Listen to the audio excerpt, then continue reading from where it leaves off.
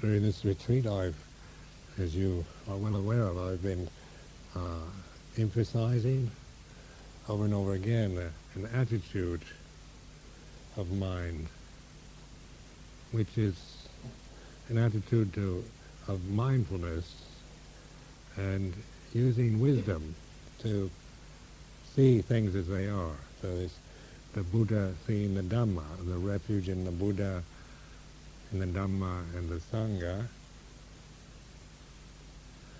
Now these, we repeat them over and over, just to internalize them. That it's important in any religious convention to not just keep it on a kind of exoteric plane, but external. It becomes sterile and has no spirit or life to it if religious convention is only left as a convention alone. It has no vitality of its own, in other words. It's another convention. And the spirit of any religion is your spirit. It doesn't have its own spirit. It is a form in which you breathe life into the form. It's your spirit that fills out the convention, gives it life.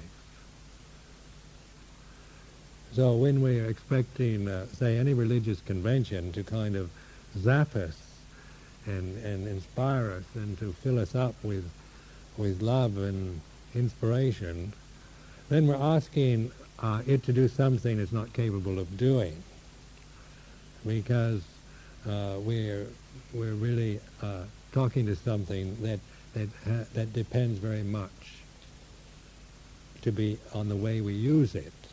It has no life force of its own.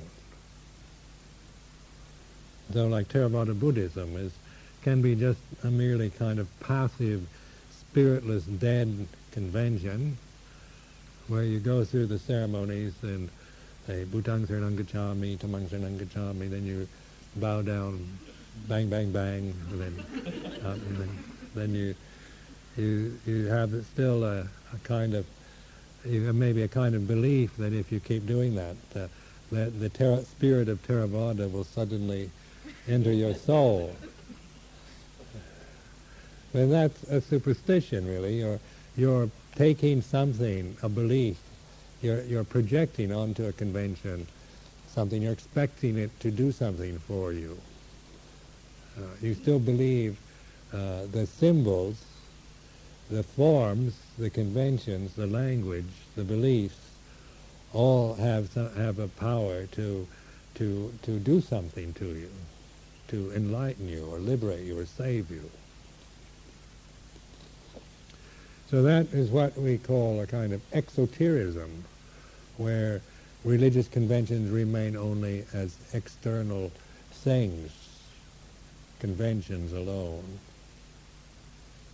So when religion degenerates to that, then it becomes dreary and boring, and it's kept alive just by people's kind of belief, the using of it as a kind of maybe a tradition or cultural tradition. One can see that, say, in England with the Church of England. So much of it is rather, it was without any spirit. I mean, there are people within the Church of England who have the spirit, but as a form in general, I think when you ask English people what religion they've been raised with, they'll say, "Oh, I guess C of E." It's kind of, we went to church on Easter or something like that, like Venerable Ambrose said. So, anyway, it's kept as a kind of cultural heritage, part of British culture, English culture. So, it's kind of kept going as a convention. But then people condemn it and complain about it, criticize it, because they say it doesn't have any spirit, it's dreary. They make fun of it. In England, even the Church of England people make fun of the Church of England. In Thailand, a lot of the Buddhism in Thailand is the same way. Not because of Christianity or any other. It's just that religion easily becomes the established tradition, and then people don't really internalize the conventions. It remains merely a thing you go through as a ceremony, external ceremony. But it doesn't reach your heart. It doesn't, your spirit is not in it. You do it because it's the proper thing to be doing, or it's what's expected of you. But it's not something, it's not from real understanding and from a real inspiration. Now the word spirit is an important word, isn't it? Because we have words like inspiration and aspiration and the spirits. We have expiration, desperation.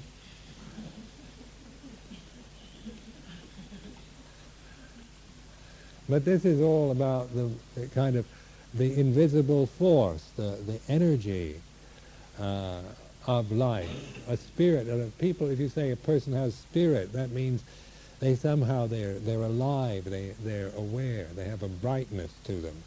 When a person loses their spirit, they become dreary and dull.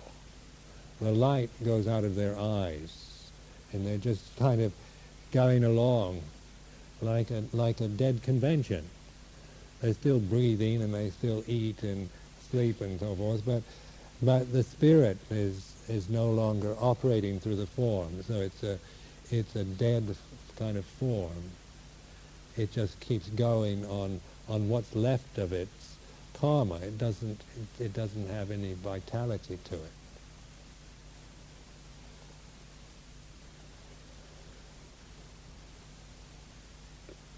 Superstition, we want things from outside to come and save us, external forces, or a benevolent being from above, or we're waiting and expecting something somewhere, hoping that we will be given something from above, from outside ourselves.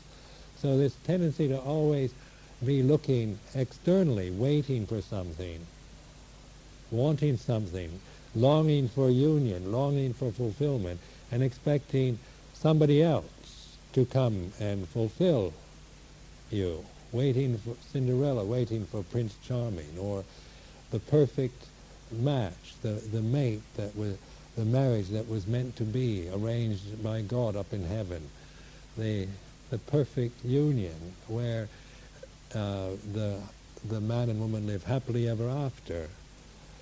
This kind of longing for union, unity, oneness, happiness, harmony, and expecting that somebody else to do it for you, or a convention to come along and fulfill you, or another person, or a teacher, or whatever. And when you don't, when it doesn't happen, then we become disappointed and disillusioned with either the person, the people, or the convention. People get interested in Buddhism, and but they also become disinterested in it when it doesn't give them what they want, when it doesn't give you what you want, when it doesn't fulfill you the way you want it to. So then you get disillusioned with Buddhism, then you might go on to another one, just like the kind of Casanova of religion.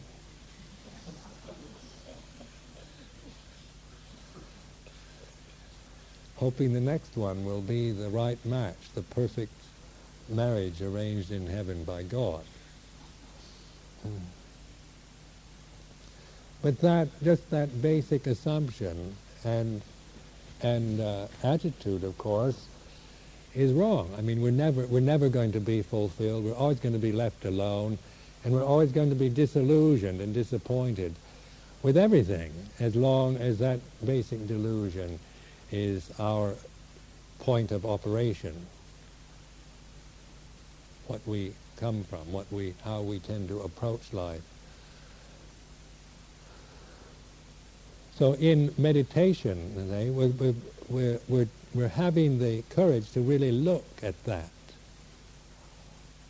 Look at that very thing, that longing, that inner longing for union, loneliness, and fear of being left alone, fear of death, fear of the unknown is wanting, and that very fear is a driving force in the human heart, in which we will try anything, seek anything to have even a measure of some kind of fulfillment.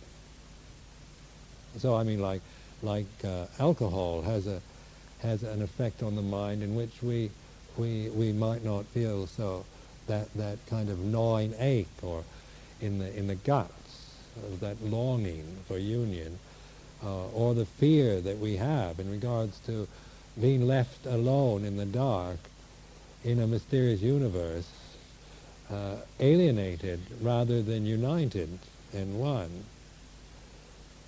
Or we take drugs, and these things are kind of momentary escapes from that fear.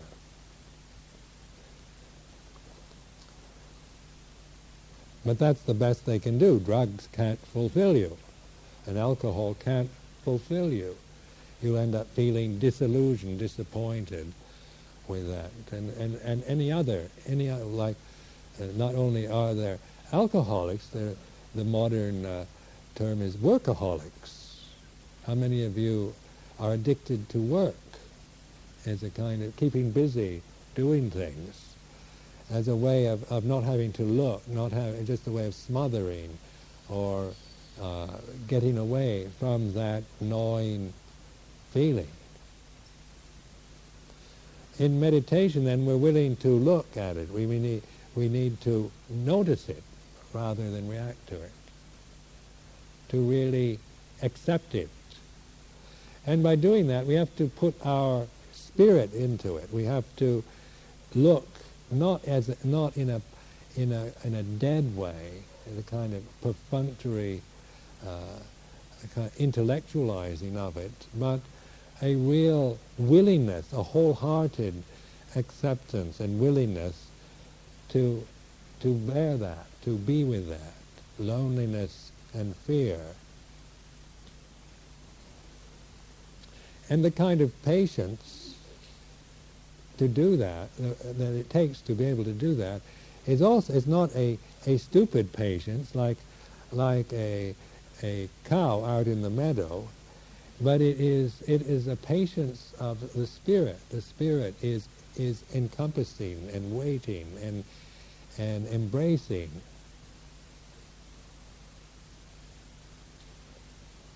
So it isn't a resigned passivity, but it is a very kind of balanced acceptance and receptivity to pain, to fear, to loneliness,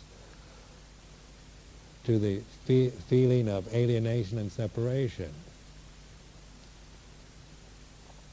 Now, contemplating that, the Buddha gave his Dhamma teaching so that we would be able to mindfully, with wisdom, understand the predicament we all have, because we're all in the same predicament, every one of us. We all have the same problem. We've been born.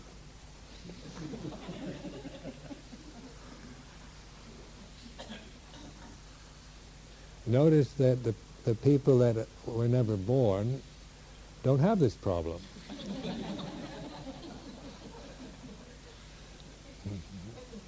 But this is the problem of being born as a human being. It's a human problem, and it's not, and all problems are solvable. Isn't it? If it's insolvable, if one can't solve it, then it's not really a problem. It's just the way it is, so we have to accept it. But any problem has a solution. So through mindfulness, we begin to look at the way it is. We're not blaming this feeling on anyone. We're not asking it to go away or to be anything other than what it is. But we can reflect on it. And we can understand that just the result of birth means that we have this illusory experience of separation, because we so easily identify with our separateness, the fact that I'm here and you're there, the subject-object experience through consciousness. So when I expect unity on the level of the physical world, it doesn't work. You can't stay united with anything for very long. Because the nature of being born is that you really have to live within a separate form, a seemingly separate form for a lifetime. And so when we understand that, then we accept it. That's no longer a problem, because then when you understand it, that problem is disappears. It's been solved,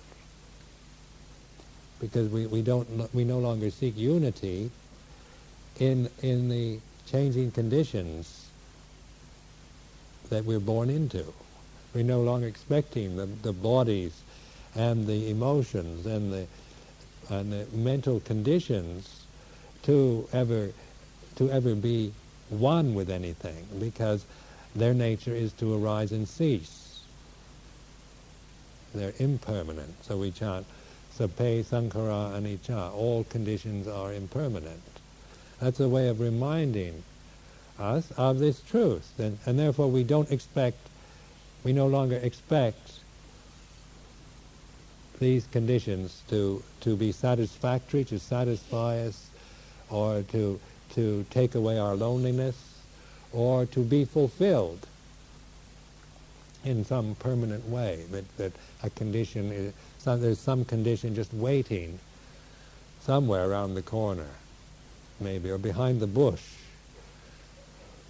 or behind the door, or somewhere. Some condition is there, just waiting for me to come by, and that will make me happy forevermore. But without getting cynical or bitter about it, with wise reflection, we realize that's just not the way things are. That is not ever going to happen. We might have momentary gratifications and highs and ecstasies through various conditioned experiences, but they change and they dissolve, and they die and disappear. And what comes together must separate. So with this reflection, then we make no demand on the sensory world. We don't expect it to be anything other than what it is, and therefore there's no more problem about the sensory world in regards to our self, our life.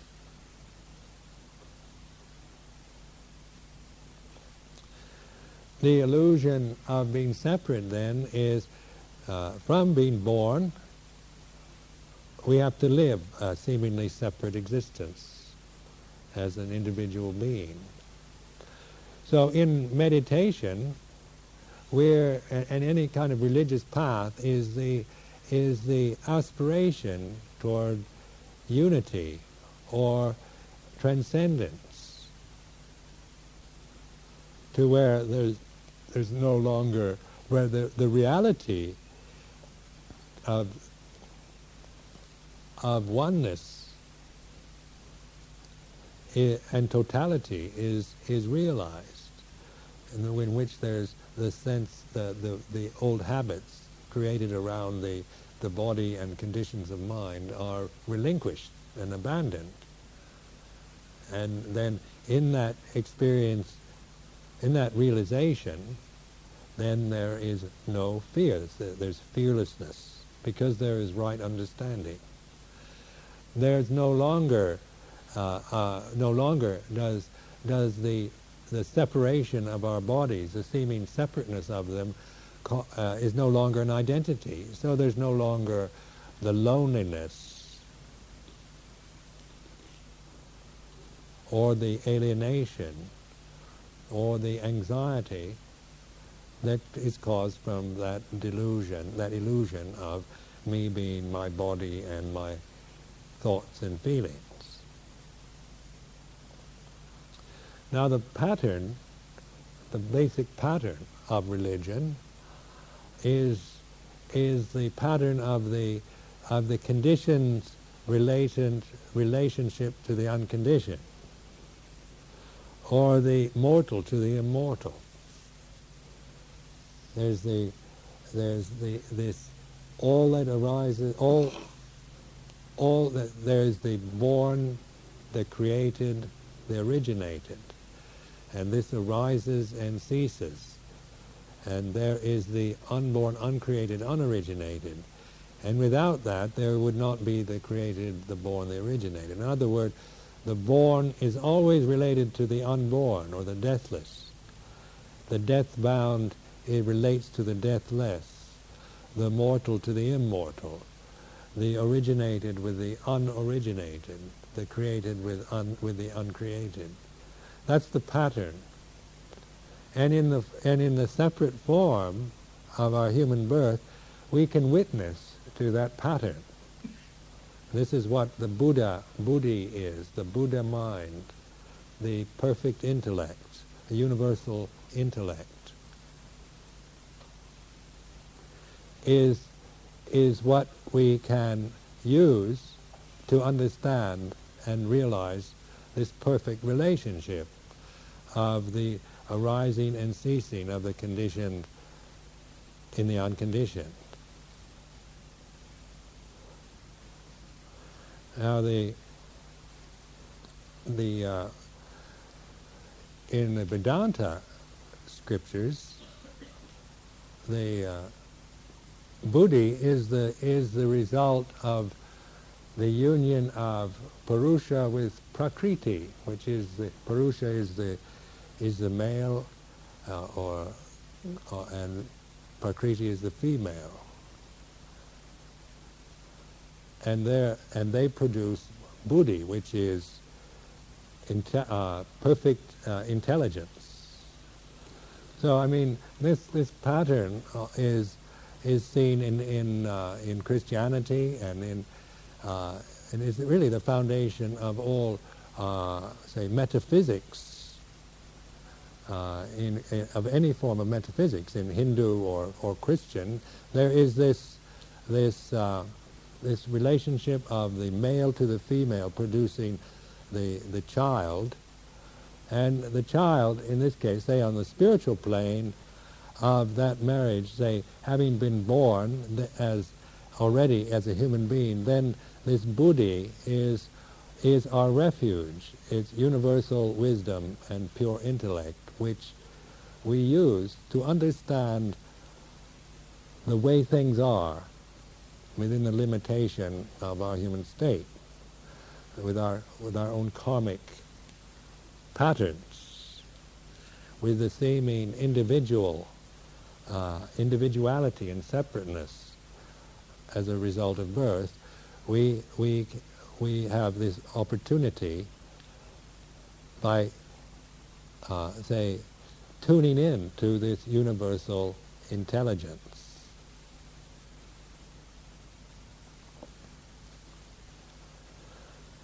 Now, being in the form we're in, when we connect to Buddhi or to Buddha, the Buddhist or the Buddha, there's always been a Buddha. Before Gautama the Buddha, there were there were 28 Buddhas, and before that they've given up trying to conceive of any before that. But the first Buddha or second Buddha, who knows what age they lived in Atlantis or Lemuria?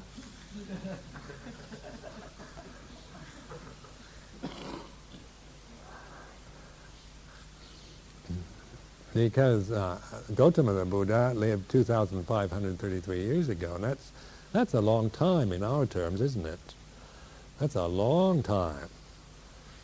When we think of India 2,533 years ago, it's even the American Civil War to us is ancient history. But in fact, the Second World War for most of you is old, ancient history. But Buddha, Gautama the Buddha, being born in the Salgrove in Lumpini, and getting enlightened under the Bodhi tree in Bodh Gaya and so forth, this was such a powerful experience in the human karma that we're still talking about it to this day. And I've been talking about nothing else for years.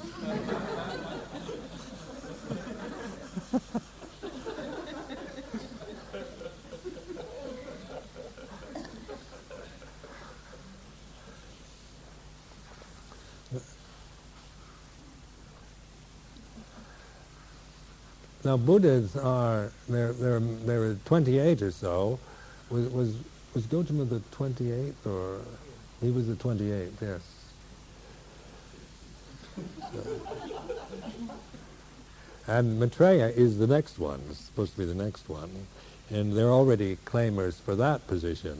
I don't know how many Maitreyas I've heard of when I went to England 13 years ago. There was a Japanese monk living in Birmingham or someplace like that said he was Maitreya.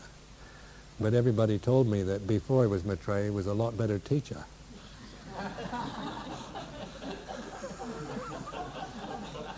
After he became Maitreya, nobody could stand him. He disappeared somewhere. I never heard of him for years. And there's claimants for that. Well, then there was the Benjamin Cream predicament. That was what, in 1984.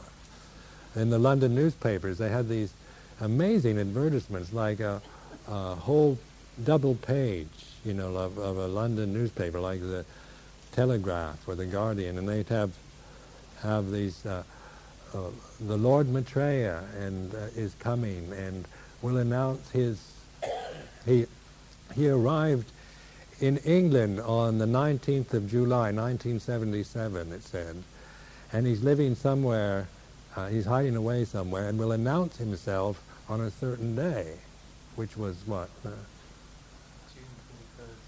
21st. He has a good memory.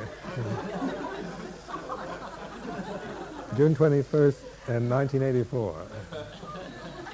So this was everybody. Of course, the British character tends to be kind of negative and cynical about these things, but these were very impressive advertisements. So it made you wonder. That must cost a lot of money to rent all that space in a London newspaper, and then this man Benjamin Cream was going around Britain talking about this, and I even received special letters and all kinds of information on this, and they were really pushing it. So during that time, June 21st, we were all kind of waiting to see what would happen, and and then finally the information we kept kind of saying, well, we found Maitreya, and he's somewhere in I think in the Brick Lane, which is a rather grotty part of London. And so then the day came, and we were all waiting. And by this time, the British had seemed to become completely disinterested in it, and they were having all these football games, and everybody, the television, the news was all aimed at these football matches, and nobody was really very much interested in Maitreya's arrival. And so Benjamin Creme was really upset, and then several people in Brick Lane claimed to be the Maitreya Buddha. And so it was a great fizzle, and it was a laughing stock, and Benjamin Creme didn't show his face for years. I think he's back on the warpath, but if that's the right. But this is how this looking for the Maitreya as the next Buddha or the Messiah, isn't it? Of this Maitreya Buddha is a combination of Jesus and Maitreya, because they're making out that he is the joyous, loving force in the universe, and is a very attractive symbol indeed, Maitreya Buddha, and the Messiah, or the return of the Christ. So the mind starts thinking, wouldn't it be nice if Maitreya Buddha would come, or Christ would come back and set everything right, because we've really made a mess of it here.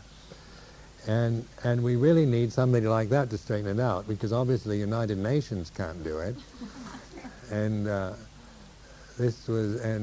we couldn't see any possible way of solving the world's problems except through some kind of miracle, or the coming of these future saviors. So many people's minds went out in hope that this would happen.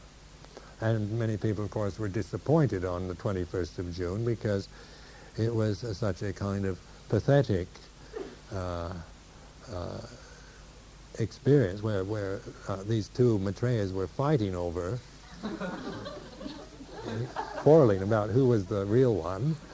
And that's not very inspiring, is it? They're not any better than we are. So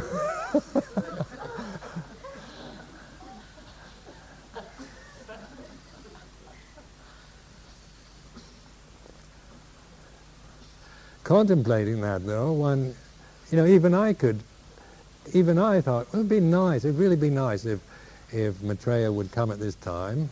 And that, in 1984, in England, people were quite frightened, because there were all these kind of rumors and possibilities for war, and the peace movement people and all this were beginning to really, there was so much pessimism and fear that there was going to be some kind of nuclear war. And of course Europe is the most logical place for that to happen. At least that's what it seemed like back in 1984. So it would be nice if some savior would come along and save the day. And then I thought that this is very much the general development, emotional development of most human beings, isn't it? Where we make a mess of things, and then we want Mommy and Daddy to come and straighten it out for us, save us, because we've got ourselves into a corner, and we want somebody to come and save me. So we start crying, Mommy or Daddy, come and help me, save me. And this seemed to me to be a rather pathetic state of the human heart, where we weren't willing to do the things in order to create the situations where the problems could be solved. When we made a mess, we still felt we wanted God to come and make it right for us.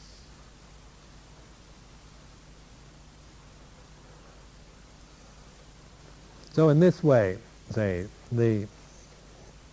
still this exteriorization, this exoterism, in which we see some outer force has to come and clean up the mess. A macrocosmic celestial father or mother, or some savior coming from outside, coming in to help us. Now the emphasis on Buddhist meditation then is giving up that expectation or that demand. It's like growing up, isn't it? We're emotionally willing to grow out of that demand and expectation. Because we realize we can clean up our own mess. We have this ability to clean up the mess we've made of our lives ourselves. We don't have to call in somebody else to do it. And so when we realize this, then our spirit is in the form, because we're no longer just a kind of degenerate form, hoping that something will come along and inspire me and give me a high, give me a buzz. But we actually can generate power, and that spirit is something that all of us have, but which we need to use, we need to trust, we need to develop that. Just in sitting posture. I mean, we can sit without any effort and just kind of fall over or collapse or slouch down. Or we can put the spirit into the form where we raise the body up. We fill the body out with our spirit, with our life force. We bring it to its fullness, just by willing it to be that way. We can bring ourselves to do that.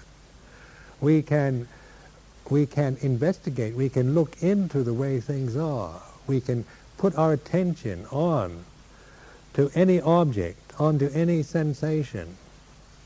We can investigate it. We can contemplate this sensation.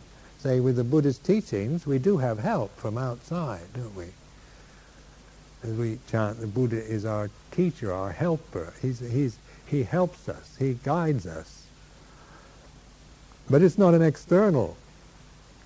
We're not praying to some external Buddha, but using the teaching that he left by bringing it to life within our own body and mind. So that then the spirit is, we're breathing life, we're breathing our spirit into the form. And that is the Sangha, the one who practices in the right way. Then the Sangha, the tradition, has a spirit. That's what one felt with Luang Por Chah in Thailand, that here was a monastery and a teacher. There was a vital spiritual quality about the place.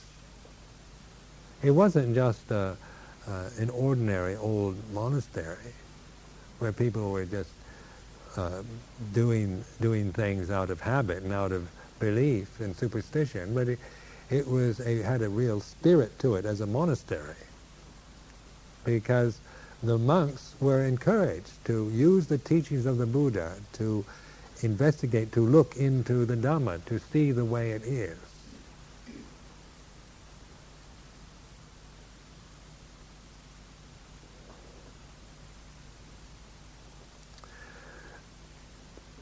The biggest problem most of us face is with doubt, isn't it?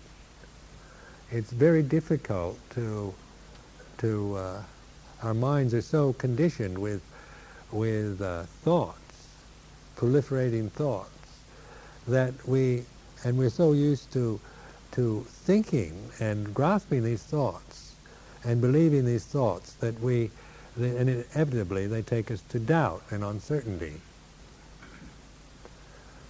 Just how do we know anatta is true? No self, and sabbe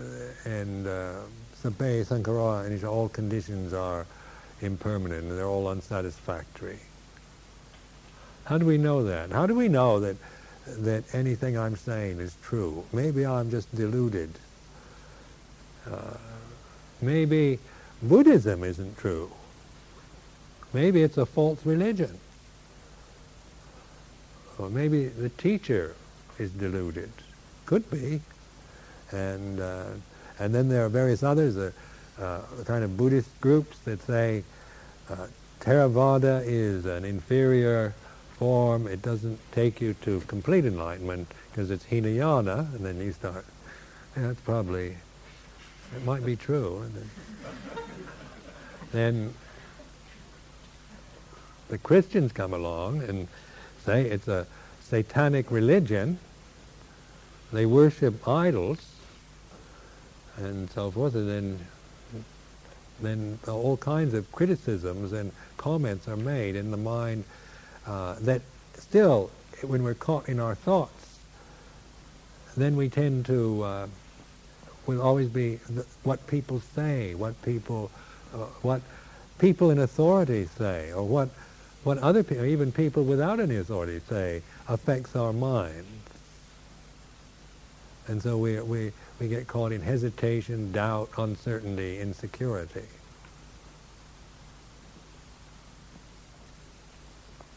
The self-doubt is really a major leap in consciousness to get beyond the self-doubt. Am I ready? Can I do it? I'm not. I've got so many problems, and the way we tend to perceive ourselves as being hopeless or inferior or incapable or not ready, or maybe it's impossible for me. It might be maybe Ajahn Sumedho, but me, I don't think I can do it. These are self-doubts. So the doubt about oneself, about the tradition, about the teacher. Now, what I recommend in the monasteries is, because this happens a lot in monastic life, because monks and nuns go through various phases of inspiration and desperation. And then these doubts come into their minds, and then they hear about other things happening, there's a lot of information about, and a lot of interesting things, and new ideas, new religions, new groups. There's always this idea Buddhism is an old religion. It would probably work for people in India 2,533 years ago. I mean, it was for that kind of mind, but we've evolved since then, and Britain or America are different. I mean, there's certainly people have, totally different than they were in India. So Buddha's religion probably is out of date, and then there's these new religions. Well, that seems sensible. I mean, certainly we see old things as being maybe appropriate for a certain time and place, but then they get old and they wear out, and therefore we need new ones. There's this tremendous emphasis in America about making Buddhism into an American Buddhism. You hear that in the Inquiring Mind a lot, about making Buddhism American. We want American Buddhism. And in Britain, there's that we want people with, I've heard so many people say, we want British Buddhism. And this is a common attitude when you're taking, say, a religion from an Asian country.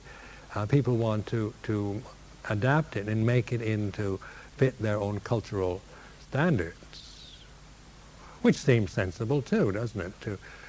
If you're going to bring Buddhism to America, you want to make it reasonable and presentable and likable and popular, and something that masses of Americans will like, and something that we can feel at ease with, because we don't feel at ease doing things the way Asian people do things. We feel a bit tense, and it makes us nervous to do those Asian customs.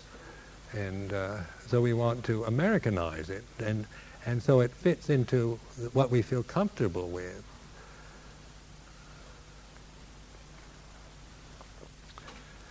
But then this also I challenge this way of thinking, because when Buddhism has managed to survive without the Americans for 2,000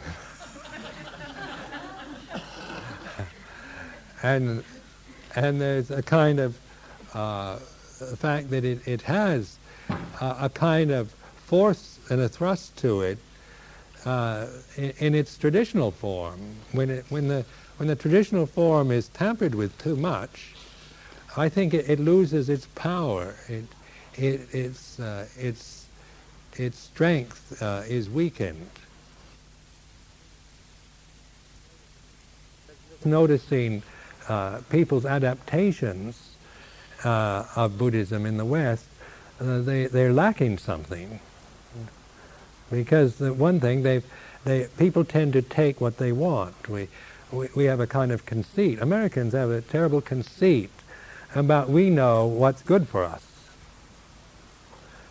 And we don't want any of that Asian hocus pocus, because we are beyond that. We're better than that. So and we know what we need out of these. We just need vipassana, that's all.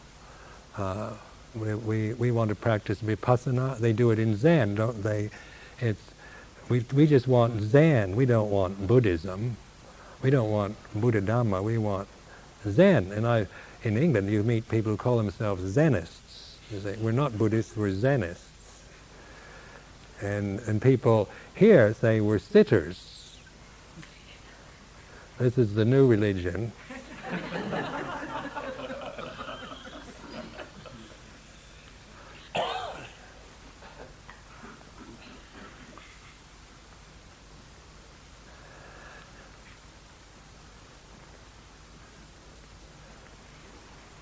Now, tradition, with all its seemingly, because traditions can, as I've said before, become without any spirit. They can be just perfunctory ways of doing things.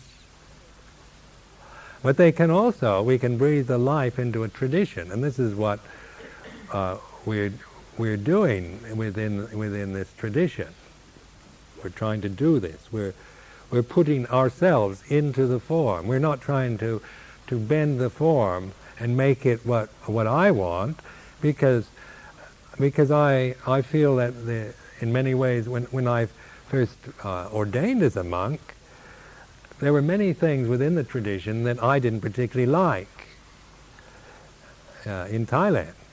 And I was quite critical of a lot of things when at Ajahn Chah's monastery, even though I thought it's a really good place, but I know ways of making it better. And so I fortunately was wise enough not to mention this to anybody. I didn't dare say that to Ajahn Chah. But thoughts like that did occur to me, that I really knew how to make this place better. But over the years, by learning to fit within and stay within the limits of the tradition, I began to see what conceit really is, and how really I never thought of myself in that term as being a conceited person. But when I was learning to live within the restraints of a traditional form, my conceit really became apparent, because there was a lot of resistance, a lot of stubbornness I could see, and just being born in this country and educated here, there's a lot we just take for granted, that we somehow know better than anyone else. And so this conceit could be witnessed to, could be recognized for what it was. Now, when a tradition, you take it with everything. It's not something you emasculate. You don't cut bits off and like this image out here in that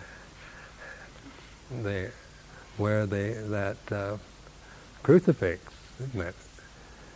where there's no head, feet, arms, or genital organs. It's a kind of, maybe that's the Americanization of Christianity.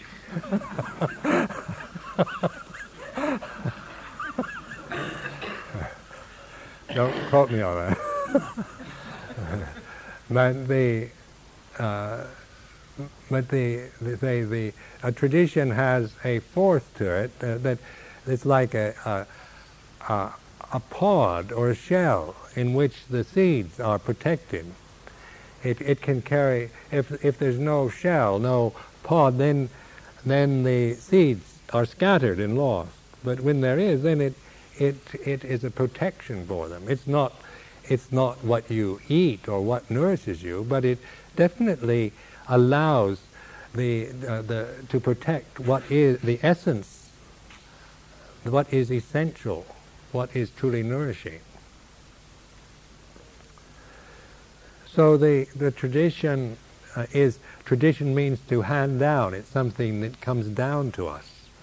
So the Buddha established a tradition 2,533 years ago, and this has been, and what we regard as that tradition was preserved within the scriptures, the Tripitaka, and very much we try to live within the restraint of the discipline the Buddha established, the rules we keep, and our way of life, say as monks and as nuns, is very much to live within the allowed relationships and the form that was established in what we call the Vinaya discipline.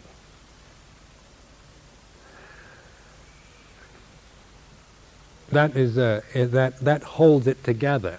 You find in our community in England, it holds together well as a community because everybody in it agrees to live within that restraint. It's not my idea. It's not Ajahn Sumedho's idea of what Buddhism should be, and it's not Ajahn Chah's Buddhism.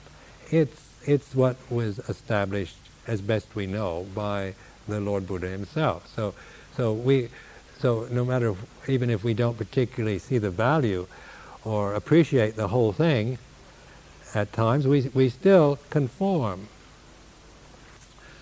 and live within that restraint. And by doing that, then we begin to understand the value of restraint and limitation, not as an oppression, but as a way to compose and collect and not be scattered about, not be thrown about and all over the place.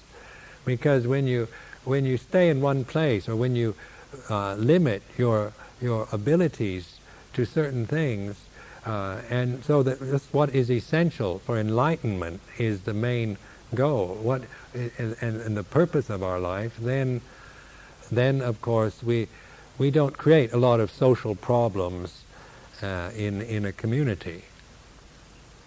We accept the limits and the relationships established. So then we can actually practice the Dhamma, because we're not fighting and vying with each other and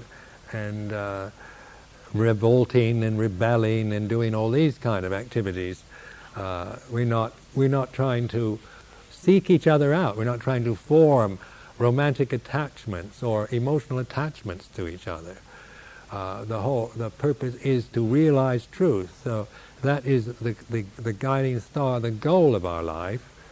And even though there are attractions and so forth as a part of living in a community, there's attractions and there's repulsions and the personality clashes and so forth, just like anywhere else. But these are not really made into problems, because if they're wise, if the monks and nuns use wisdom, then they more or less see it for what it is and don't create it into anything, into any big thing.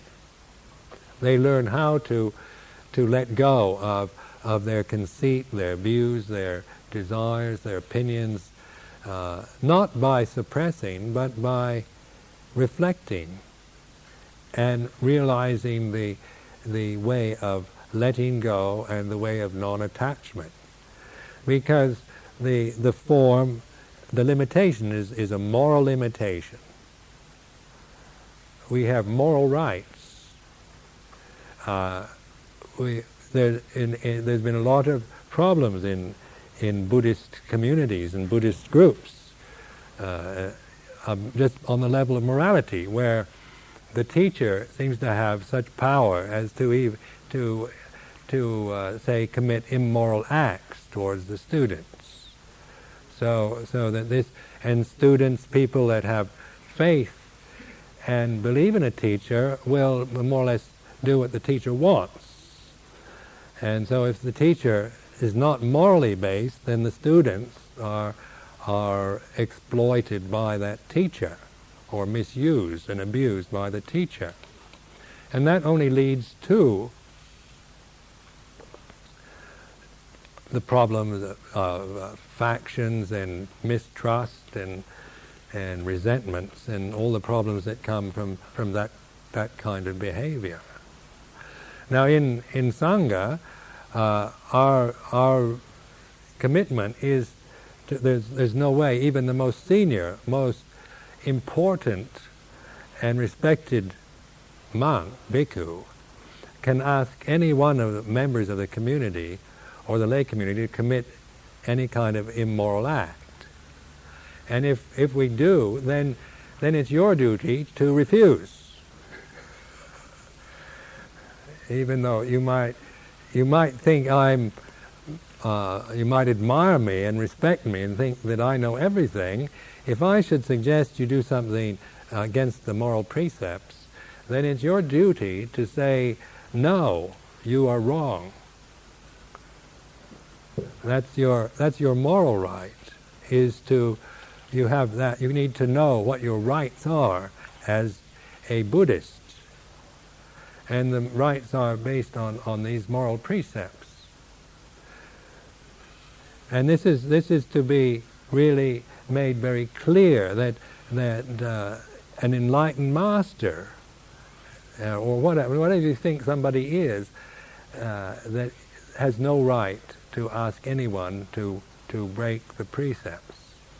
And if he does, then your duty is to refuse.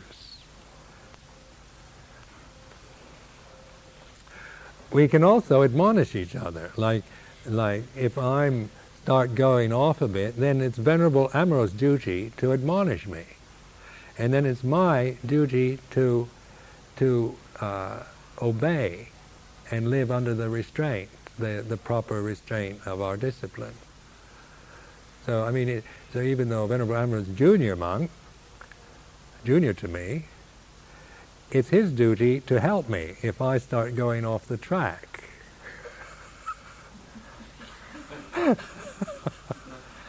And vice versa. If he goes off the track, then it's my duty to help him, to admonish him. And so that this is a way of this mutual admonishment helps us to be able to see ourselves. We need that kind of feedback, because sometimes when you're in a position as a teacher, and you have an aura of a kind of sanctity around you, and you've been given permission, and you've given some kind of transmission, and you're considered a Dharma heir, or you're considered, the first Western disciple of Ajahn Chah, or people have all these high expectations of you. If there's no proper admonishment available, if everybody goes along in the state of awe and adoration, then that person is not can really go off the track, because one starts assuming that you can do anything. There's a law of feeling that an enlightened person can do anything. And there's a lot of feeling that an enlightened person can break all the moral laws, and it's just great fun, thumb your nose at morality, and it just shows that you're not attached to it. and you're liberated from it. So that appeals to many people, because that's like thumbing your nose at authority and making fun of the old kind of prudes and straight-laced, dreary types of people that purse their lips and go naughty and bad and immoral. So we all have a like to kind of make fun of the uptight prude, and feel we aren't that way. Look at the way we can just flaunt the rules and we don't care. But that is a rebellion. That's still a very immature attitude, isn't it? We went through that years ago, where you wanted to break the rules and shock your parents and be daring and outrageous. But one doesn't want to live a life being outrageous, especially when you're 56 years old.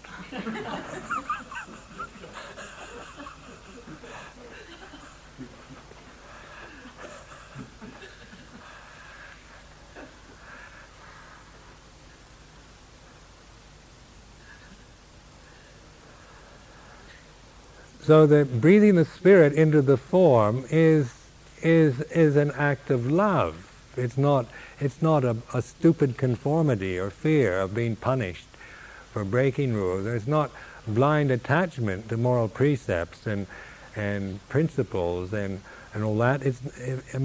That doesn't put life into the form. It makes the form even deader.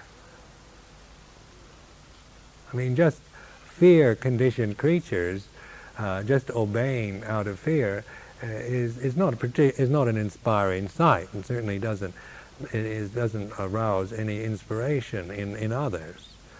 But the ability when we love the form, when we put our heart into what we're doing, into the restraint and into the practice, then there is a Buddha Rupa, or a Buddha form.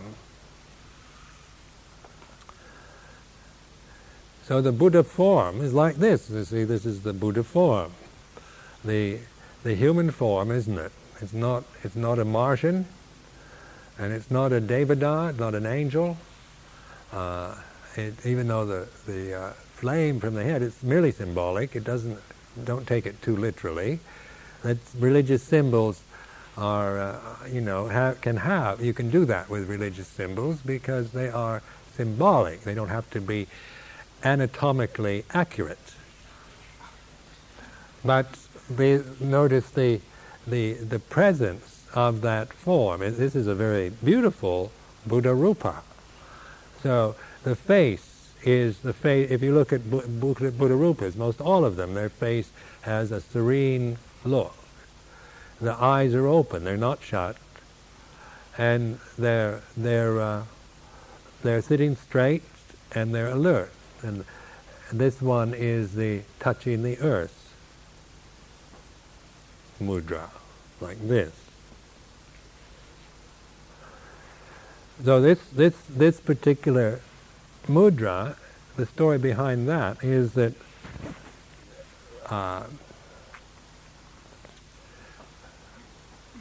before the Buddha was enlightened,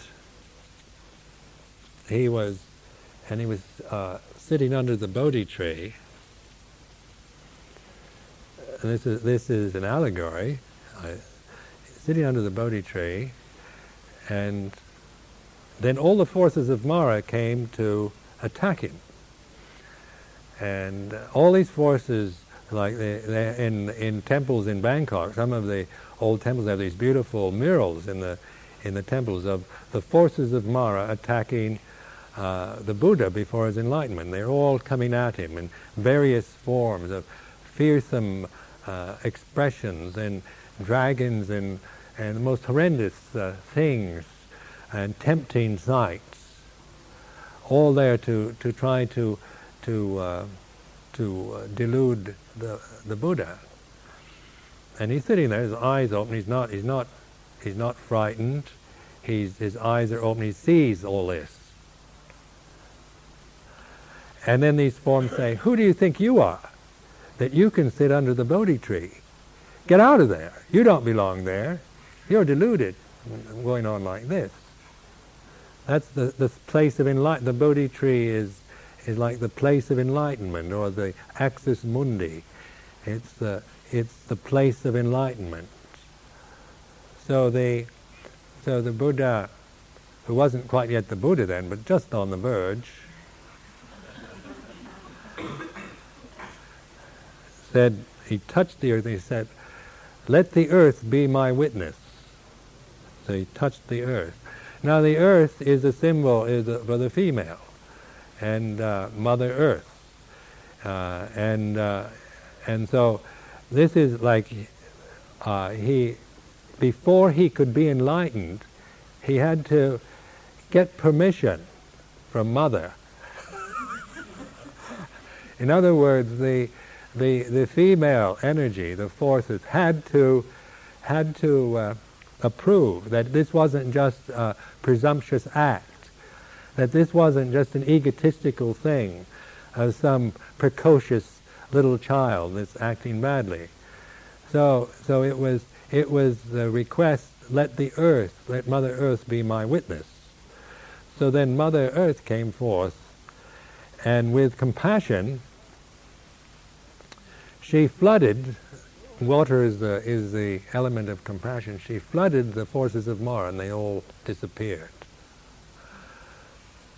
From her hair, they have a monument or a kind of shrine to Mother Earth, or Nang Thorani in Thai, in Bangkok, near the Sanam Luang, in which there's this female figure with her hair, and water is a fountain with water coming out of it, so that the water's coming out of the hair. She's squeezing her hair. Then this flood floods away the forces of Mara, which is Mother Earth saying he has the right to be where he is. He has the right to be enlightened.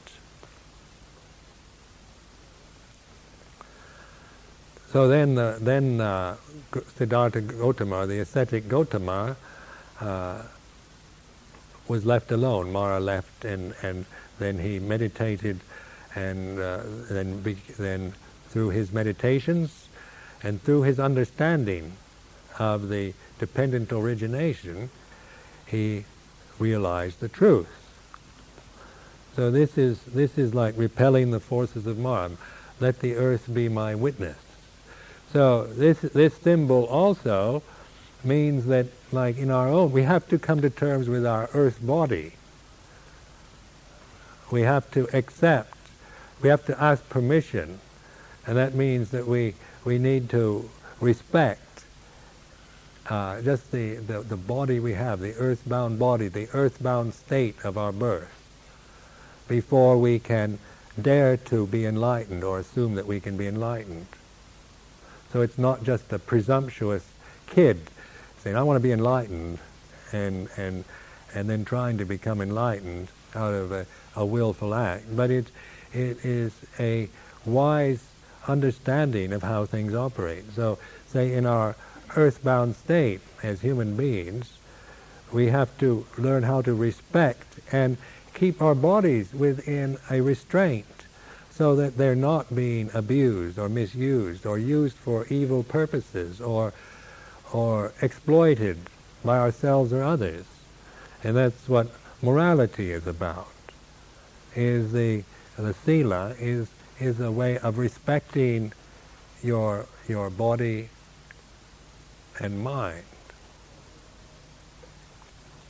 So with that basis of morality, then we have the right to be enlightened, because that's like the Mother Earth. Then Mother Earth gives us the right to be enlightened. Now look how much we have exploited, and just like the most dreadful, horrid kind of children abuse Mother Earth. Just the human population. We've just trying to, just like you see like horrible little children, just constantly at their mothers, not giving her a moment's rest until she's an absolute wreck. And she's ready to have a nervous breakdown. And she can't, because she's got to take care of these brats. And so I think human beings are very much on that level right now. We're like brats, badly trained, selfish, insensitive little kids that don't live in the right way, don't behave properly, and therefore we create confusion and we pollute and we make a mess of everything.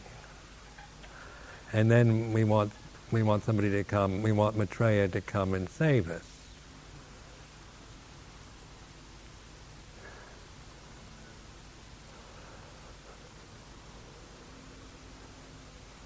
So this is a very important reflection for you to consider, the need to restrain action and speech within the moral limitation, as in lay people with the 5 precepts.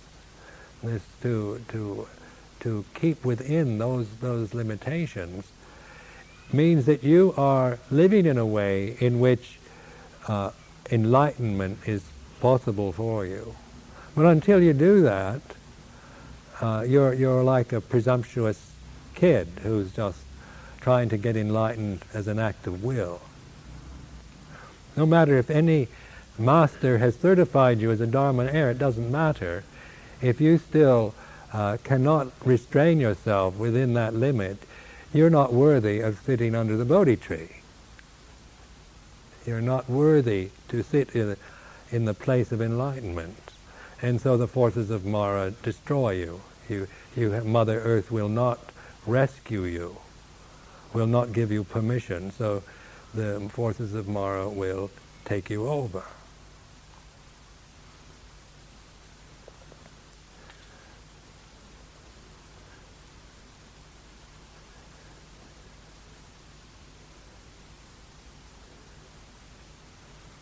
In a tradition, we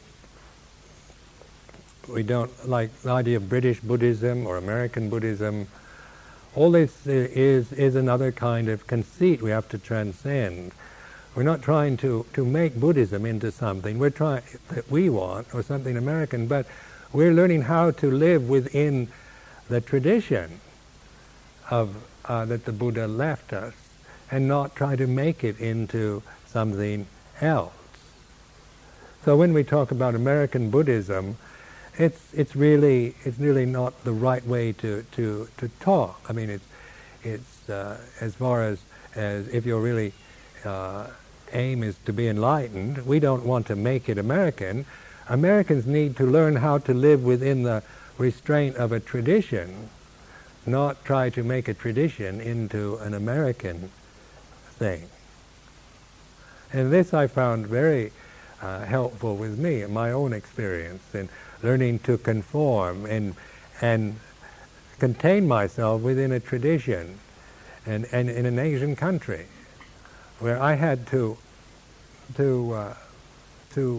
really put forth that kind of effort to restrain myself and live and adapt and conform, but not as a blind, stupid act, but as a way of training in which I could actually begin to see myself and my conceit and my fears and my desires.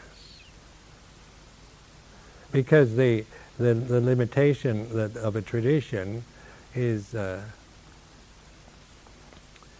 like a mirror.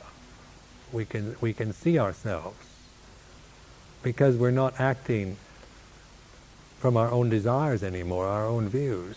We can see our views then when we're not following our own views and our own opinions. We can see our views as a reflected object, rather where if we just follow our views and opinions, we don't see them anymore because we're attached to them.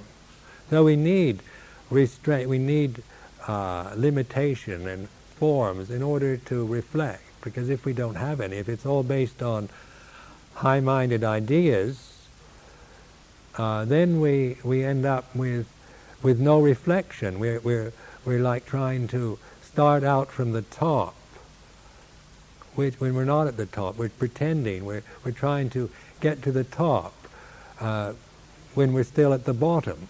And no matter how hard we try to reach to the top and get there, we can't, because we don't know where we are yet. We haven't accepted the limitation and the place we're in.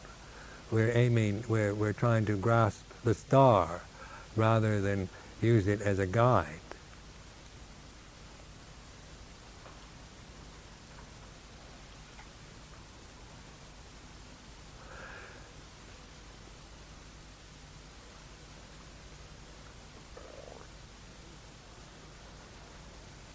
Now these are my reflections on tradition, which I'm presenting to you. I'm not trying to convince you of anything, because you're certainly free agents to be whatever you want to be.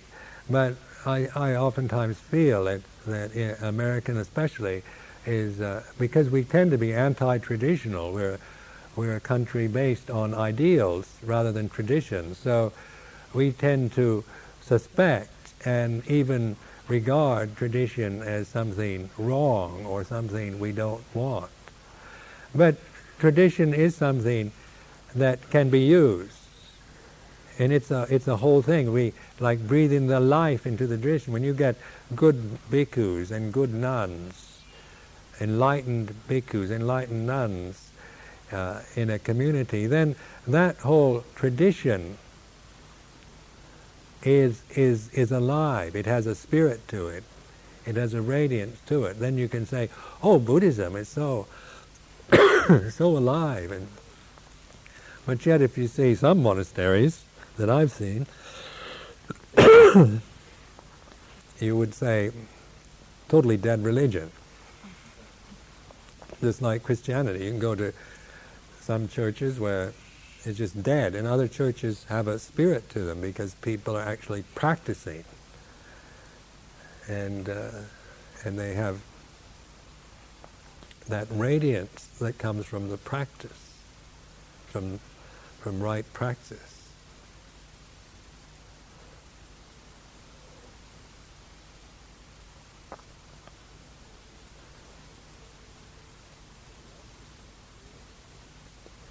Then after the Buddha's enlightenment, he,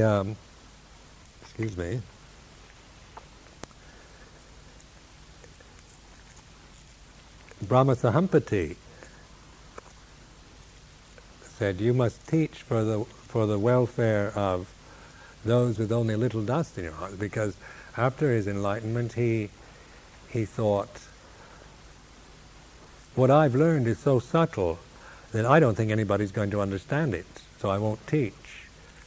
And then the Brahma Sahampati, which is like a symbol of the Divine Father, the divine forces, the Father gave permission to teach, encouraged the Buddha to expound the Dhamma.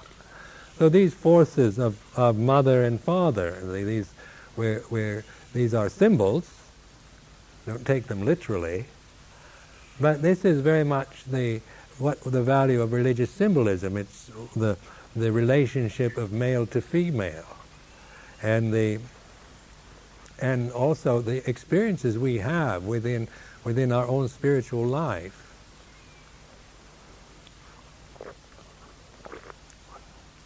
So Mother Earth and the Divine Father give birth to the Buddha. Or through that proper union, then there is the universal, the connection to universal intelligence, because Buddhi is the symbol for universal intelligence or intellect, wisdom.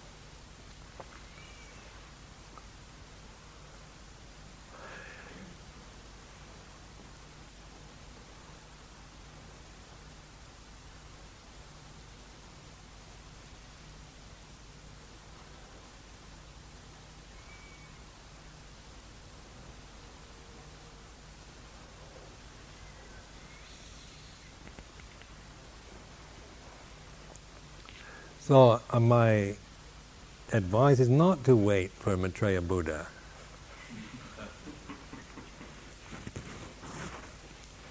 Or the return of the Christ, but to do it yourself. Don't wait. Don't wait for somebody else to do it. Do it yourself. And this is when you think, has anyone else done it? That doesn't matter. You do it. And you say, well, I don't think I can do it if no one else has done it. And there you're stuck with the self-doubt again. So you can ask yourself, well, what if nobody else has done it since Gautama the Buddha? Then that still shouldn't, because that still shouldn't discourage you, because you can do it. So yes, how many enlightened beings are here, or how many arahants are there in the world, and is Ajahn Chah an arahant, or how evolved is the Ajahn Sumedho, and all this kind of thing? You're still waiting for the Maitreya, or you're asking somebody else to enlighten you. Really, you want to see the proof before you'll take the step. But that's not really how it works. We have it's an act of faith, and once we start, we just keep going. And no matter how many fall away and become disillusioned, it doesn't matter, because we can still keep going. And I remember in Thailand years ago, I'd get all this news about these scandals in America and in Europe of gurus falling off their pedestals and roshis and all this thing, and you'd get feeling quite depressed by it, because you kind of would feel that before you were inspired by some of these people, then they fell, and they seemed to and then everybody criticized them, and then your own doubts. Well, nobody can do it, I guess. So then I asked myself, now what if Ajahn Chah suddenly announced to me, said, Sumedho, Buddhism is all a farce, it's a big lie. It's better to disrobe and get married and settle down, have a family.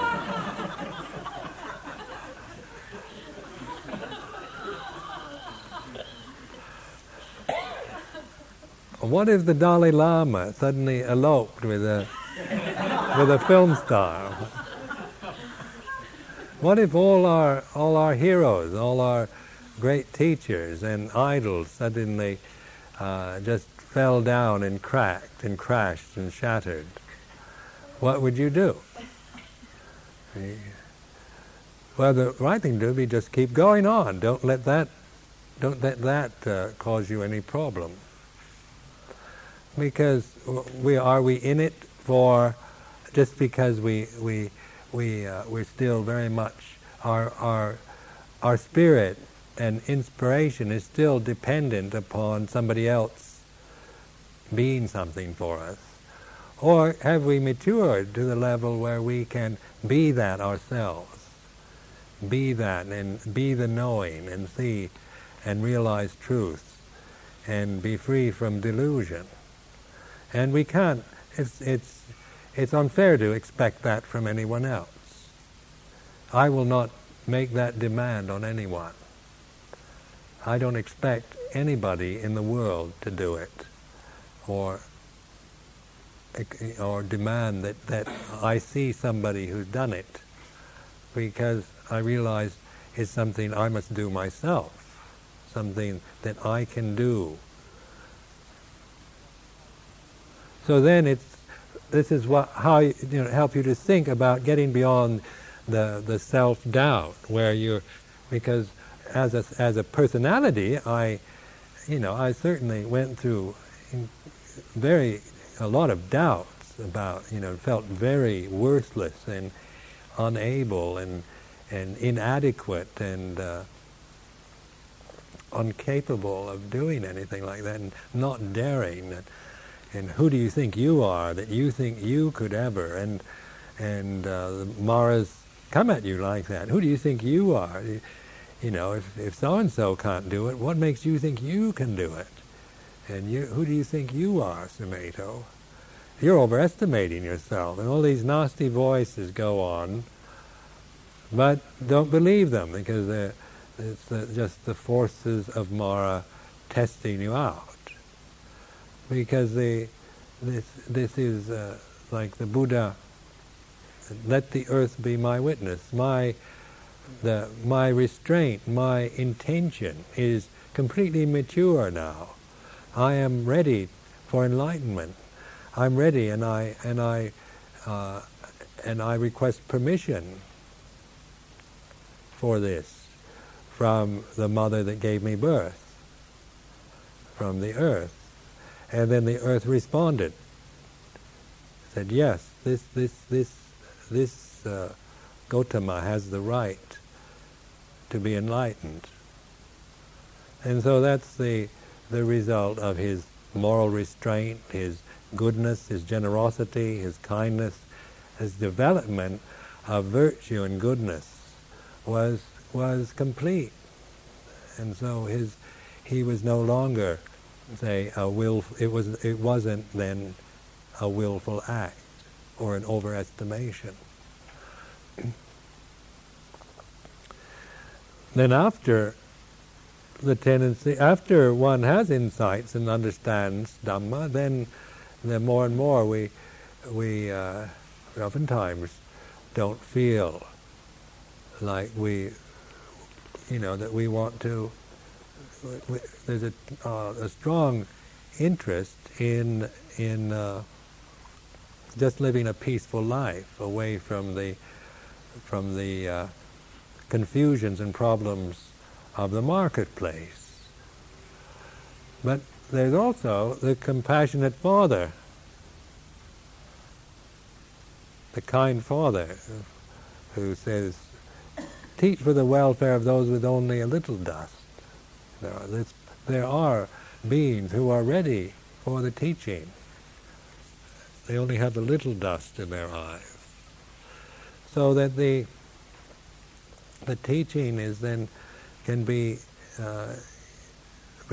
we're not becoming teachers, or we're not trying to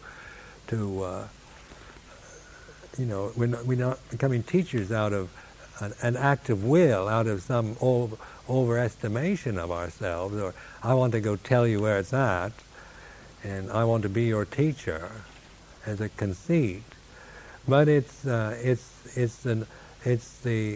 willingness to share what one has learned from the practice of the Dhamma, because one realizes that there are beings with only little dust in their eyes, and that will benefit from this teaching of the Dhamma. As disciples of the Buddha, then we have that right. When we understand those teachings, we have the right to teach them, and we have the compassion to try to make these teachings and available to people, and give opportunities and occasions for people to practice. So we set up monasteries and little Buddhist groups and meditation groups, and give retreats and give public talks, and have summer work camp, summer children camps or family camps, and all kinds of things we get involved with. But it's the willingness of people who have had insight into those teachings and appreciate that and want to share that and give the other people who haven't heard yet those teachings an opportunity to hear them and to practice, and to encourage those beings to develop the foundation in which enlightenment is possible. And that foundation is in the development of virtue and restraint and morality, in which we have the right to sit in the spot of enlightenment, the center of the universe, the axis mundi, under the Bodhi tree. So I offer this for your reflection and contemplation for this evening.